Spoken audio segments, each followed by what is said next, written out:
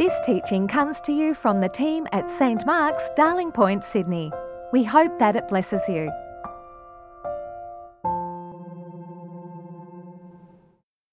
Before we look at God's word, let's pray. Give us grace, O Lord, not only to hear your word with our ears, but also to receive it into our hearts and to show it forth in our lives for the glory of your great name. Amen. Please do take a seat. Now, it'd be really great if you would turn to page 929 in the Bible, because Paul uses quotes, and sometimes if you just hear it, you might misunderstand what he's saying. So in particular, it'd be great to have that text in front of you today from 1 Corinthians chapter 7. And it's a rich text. I'm not going to be able to explain all of it in this short stretch of time. So it'd be great to keep talking about it, and I'd be delighted if you wanted to ask questions, especially about parts of the text that I haven't touched on today. But I want to begin by inviting you to look around today at St Mark's, the people, not the building, and to think about who it is that you see alongside you. Some here are married. Some here are divorced. Some here are remarried. Some here are single. Some here are separated. This is us. This is the church that Jesus has gathered here. This is the church that God has brought together. We are the people for whom Jesus himself gave his body. He washed us and made us holy. As we learnt last week in 1 Corinthians chapter 6, he died for us to wash us, to sanctify us, and to make us holy. And now he's asking us, all of us, to be pure, or to use the English word, which means the same thing, to be chaste. Now, last week I introduced to us the idea that where we live is a place called, which I'm calling, Planet Porn. Now, Planet Porn sounds as if it's somewhere in Amsterdam or in King's Cross, but it's actually a much more powerful and pervasive idea than that. It's just as active in a leafy suburb down the end of a cul-de-sac as it is in a red light district. On Planet Porn, men are cast as power mongers and lust machines with insatiable sexual appetites that can't be controlled. Women are cast as the objects of that lust, there to provide sexual services and make babies. On Planet Porn, our bodies can be bought and sold, and we can buy and sell the bodies of others. Our bodies can be owned and exploited. Despite the advances that we've made in thinking of women more equally, who could deny that this is still the case? What we've seen of the Me Too movement and of the recent revelations about domestic abuse show the extensive reach of Planet Porn. And what we've realised in this is that just wandering down the end of the aisle here one Saturday afternoon and exchanging rings, wearing a white dress and a suit, doesn't take you out of Planet Porn. A number of years ago, I was talking to a man who was 20 years older than me, and he was having a whinge about his wife. The man was on his third wife, and now I think I can see why. He said to me, "Look, marriage is a contract. I work hard and provide. It's her job to have sex with me and to have the children, and she's not doing that. She's not keeping her side of the bargain." I think he felt that some kind of contract had been voided. The thinking of marriage as a contract makes it into a kind of barter deal in which you have to provide services in exchange for services from your partner, which then means you are always asking the question, is my partner fulfilling their part of the bargain? Am I getting a good deal here? Are my needs being met? Now today we turn for a very different idea of how marriage and singleness should operate to the Apostle Paul. And you might be saying, what? That hoary old misogynist? What could he tell us about marriage? But what you'll find is that Paul, in keeping with the rest of the Bible, just might surprise you, just might be a different Paul than the reputation he's sometimes gained. And Paul wants us to know that marriage is in itself not the alternative to Planet Porn. No, sexual chastity is. And every Christian, married or single, is called to sexual chastity or to purity. Remember, Corinth was not a world unlike ours. Roman sexual customs were pretty much oriented to male pleasure. Men had wives, and that relationship was pretty much focused on having babies. They did not have wives to enjoy sex with. They had mistresses and boys and prostitutes to do that, sometimes even slaves. But there were more puritanical teachers at the time who thought that this idea was sort of horrifying, and they said, look, sex should never be for fun or for relationship building. It should only be, it's a kind of disgusting thing, it should only be for making babies. Perhaps the answer to planet porn, they were saying, was to have no sex at all, except when necessary. The Corinthians had picked up on this debate, and they could see that Paul was himself single. And so they'd clearly written to him to ask him about it, as we see in verse 1. And they quoted a well-known saying from some of these more puritanical thinkers. They weren't necessarily Christian thinkers. They said, it is well for a man not to touch a woman. And what they meant by this, it's a euphemism for having sex for pleasure. They said, look, it's well not to have that kind of sex. But Paul, you notice, is not opposed to the joy of sex. In fact, he'd be unbiblical if he was. Now, there's a whole book of the Bible dedicated to exploring erotic passion. It's called the Song of Songs. Now, I've got you intrigued. Don't turn to it now. But in fact, what Paul picks up from this book is the remarkably intense description, not just of male desire, but of female desire and pleasure. And that feeds into what he then says in these verses about marriage and singleness.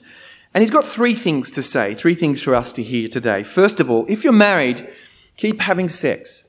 Secondly, if you're single, stay single if you can, but marry if you need to.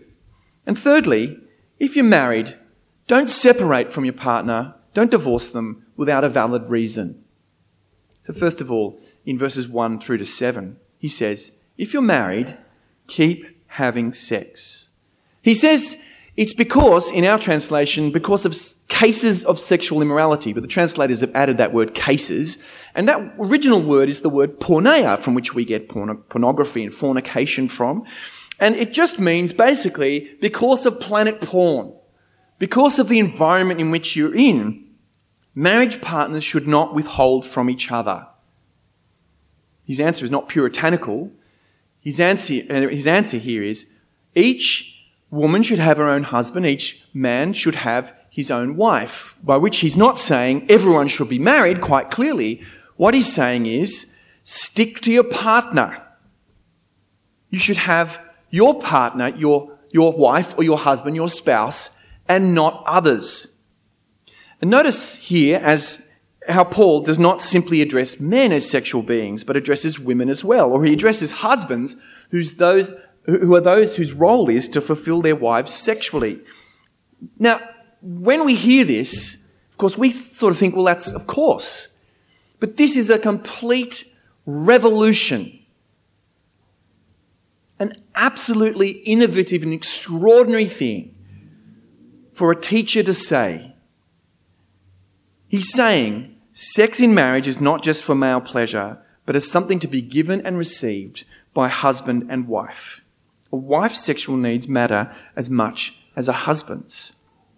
And notice how he starts by telling husbands that they have to get on with it. He says, the husband should give to his wife her conjugal rights, rather bloodless phrase, conjugal rights here, and likewise the wife to her husband. It's too strong, the word rights, because it sounds like if I'm not getting my rights, then I can go to some court of human rights, and it sounds like that sort of contract idea, doesn't it? But it's better to say here, husbands and wives should fulfill their promises to one another, should act like husbands and wives, as sexual partners and not withdraw from one another. They aren't to find sexual pleasure on the side, as many men were doing, and they aren't just to say, look, I'm giving up on the whole sex thing because it's impure. And that's the vision of marriage that he outlines in verse 4. For the wife does not have authority over her own body, but the husband does. Likewise, the husband does not have authority over his own body, but the wife does. Now, too often we've only read the first half of this verse. And if we just read the first half, it does sound shocking, doesn't it? Well, Paul's words have sometimes been twisted and used as a kind of list of demands. Look, spouse. Usually it's a husband saying this to a wife, isn't it? You've got no right to say no because I've got authority over your body. And I'm sorry to say that I know of cases where this verse and verses like it have been used as weapons to manipulate spouses. Usually, as I say, husbands manipulating wives. But to do that is to miss what Paul is saying here entirely, to distort it horribly. And we need to notice two things. Now, see how, first of all, authority is given to both spouses in marriage. In our marriage service, the partners start by saying that they give themselves to one another. I'm just using my brother and his wife's name here. David, will you give yourself to Samantha? Give yourself to Samantha to be her husband, to live with her according to God's word. And then they promise to have their partner.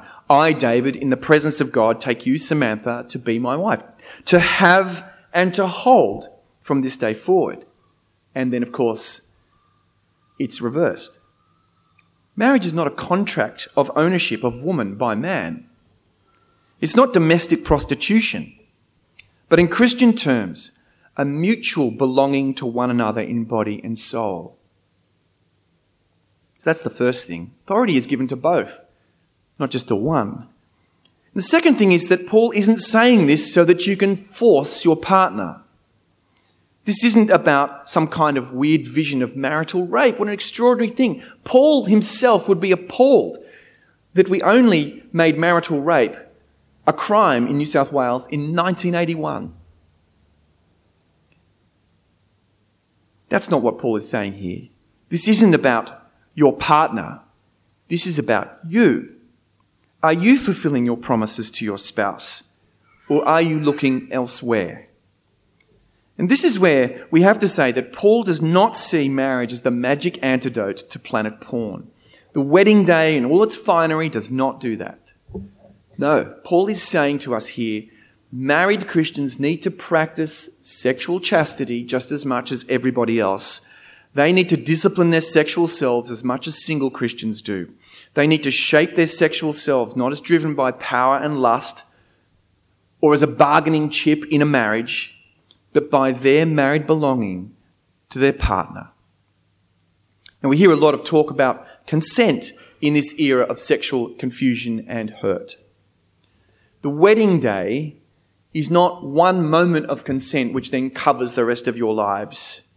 The wedding day is the beginning of a lifetime of giving and receiving consent.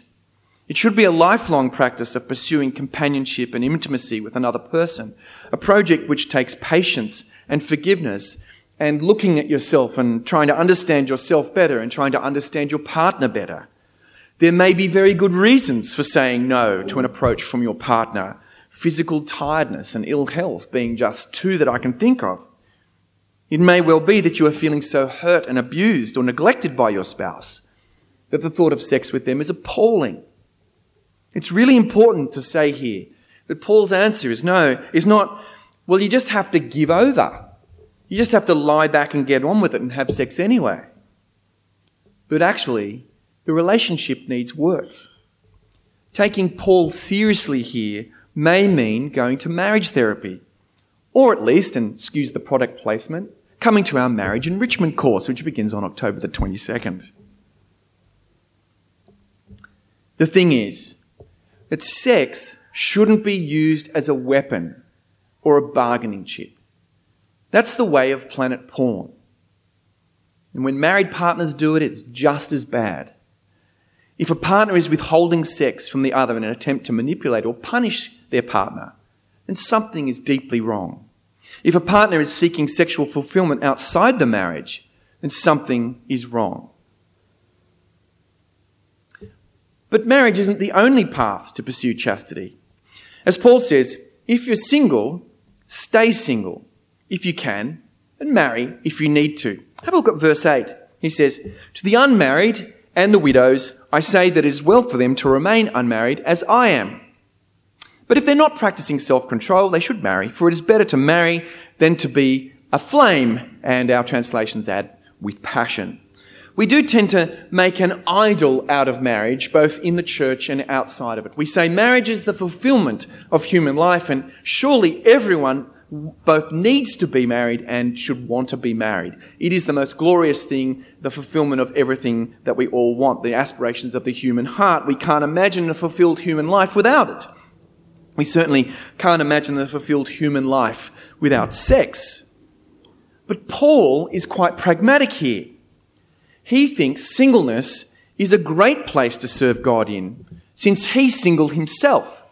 And he thinks there's a freedom in it too. But he also recognises that it isn't necessarily what everyone would choose. He says, look, some people have this gift, some people don't. That's fine. And so he says, if you aren't practicing sexual self-control, pursue marriage if you can. Marriage is not more or less pure than singleness. Both are ways of being chaste as a Christian. Sometimes in Christian history, we've honoured singleness more than marriage. That was probably true in the 1,000 years from 500 to 1500. We honoured singleness. We said that the single life is a superior way of life. Then following the Reformation in 1500, we turned the tables and we said, no, marriage is the superior way of life. And we said we left our single brothers and sisters out in the cold.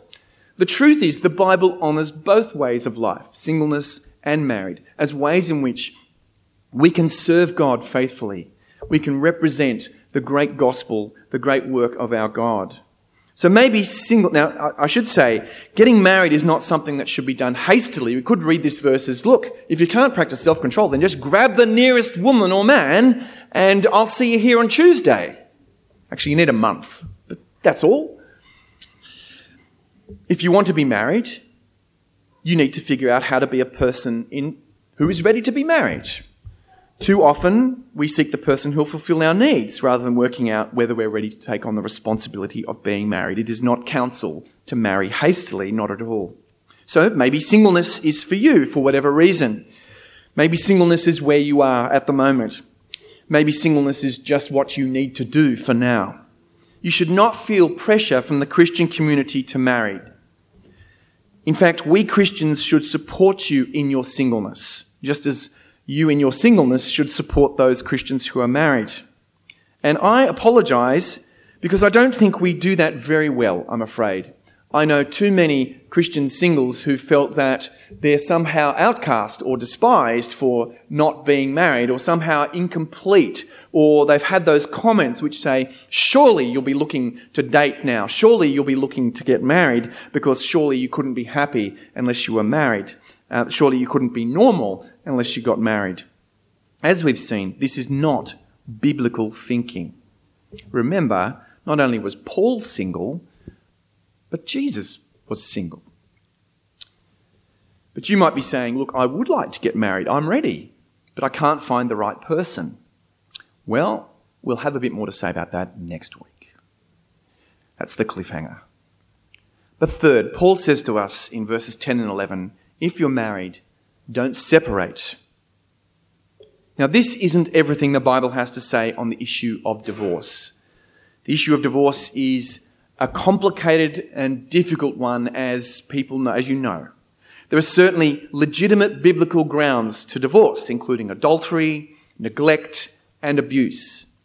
It seems that Paul is here speaking to people who want a kind of no-fault divorce so that they can marry someone else.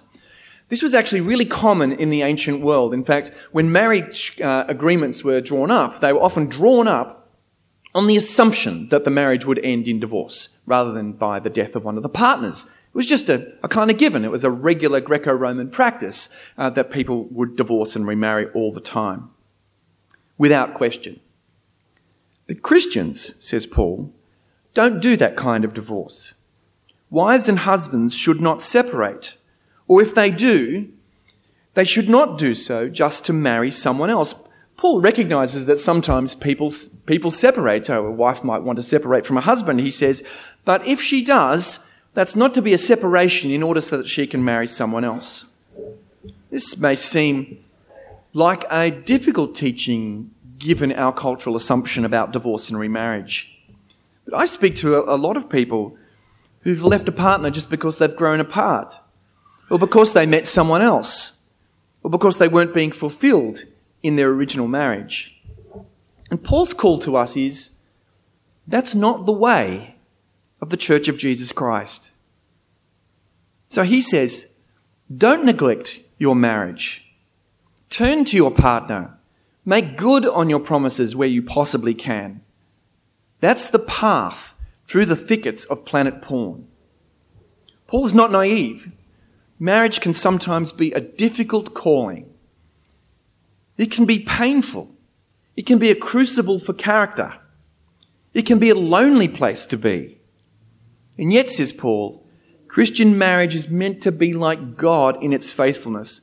God does not fall out of love with his people, even when they are pretty hard to love. Now, what does this mean for you in your marriage? Well, every experience of marriage is different. The novelist Leo Tolstoy said, the opening lines of Anna Karenina, all happy families are alike. Each unhappy family is unhappy in its own way. I think that's true of our relationships as well. It's a very perceptive comment. But what Paul says here needs to be taken seriously. You need to think about how it applies to you in your particular situation. It may be that you have specific questions in your situation about how to live it out today. And if you need to speak to one of the ministry team about it, then we're ready and willing. That's what we must do as the body of Jesus Christ. And that's where things are going to be so different from life on planet porn. In the body of Christ, our bodies are not bought and sold. Our bodies are not weapons in a war against a spouse or part of an exchange deal in a contract. They belong to Jesus. They belong to the one who gave his body for them and who cleaned them and who made them one with him. In the body of Christ, we are called to copy what Jesus did with his body by laying down our bodies to serve others, whether we are single or married. You see, this call to purity, this call to chastity is not something that belongs simply to each of us individually, but something that belongs to us as a community. We're called to be a community that is pure, a community that helps one another live out this calling of chastity. We're so different. The challenges we face are so different to each other. For one person is married and wants to be single. They think they will be happier. Another is single and wants to be married. They think they'll be happier. Paul says, well, look, neither just magically changes everything. The one change each of us must make is the change we must make for each other, to be pure. And that doesn't mean refraining from contact with one another. In fact, far from it. You can imagine me saying we need to be a community of chastity, and I can imagine you thinking, oh, well, that means that we're all going to have to dress like nuns and monks. I'll hand out the uniforms next week, and maybe we'll have a men's service and a women's service, so that never the twain shall meet. But in Jesus Christ, we have a very deep connection with one another. In fact, we call each other brothers and sisters. And so part of practicing sexual chastity means helping each other by belonging to one another, not just in theory, but in practice. When we have honest and open relationships with each other, when we eat together. If there's one thing Christians must always do, it is eat together, to just be present to one another. It means not just calling each other brother and sister, but being brothers and sisters to one another. It means making our church a place where women feel safe and respected and heard, and where men learn that we don't have to be mastered by lust and power in this era of Me Too and revelations of domestic abuse, wouldn't it be extraordinary if this place were somehow different? Wouldn't that be a testimony to the work of Christ, to the presence of Jesus among us? As I said, practicing sexual chastity doesn't mean us all walking around in nuns and monks' outfits. It's not a prudish vision. We are practicing chastity when we just care for one another, when we make it possible to share our struggles together, when we welcome one another in hospitality. Could we be that place?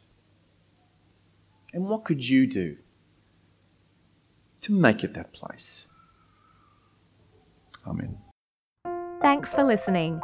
Please visit our website at www.stmarksdp.org to subscribe to our new episodes, browse more resources, and find more information about the community of St. Mark's.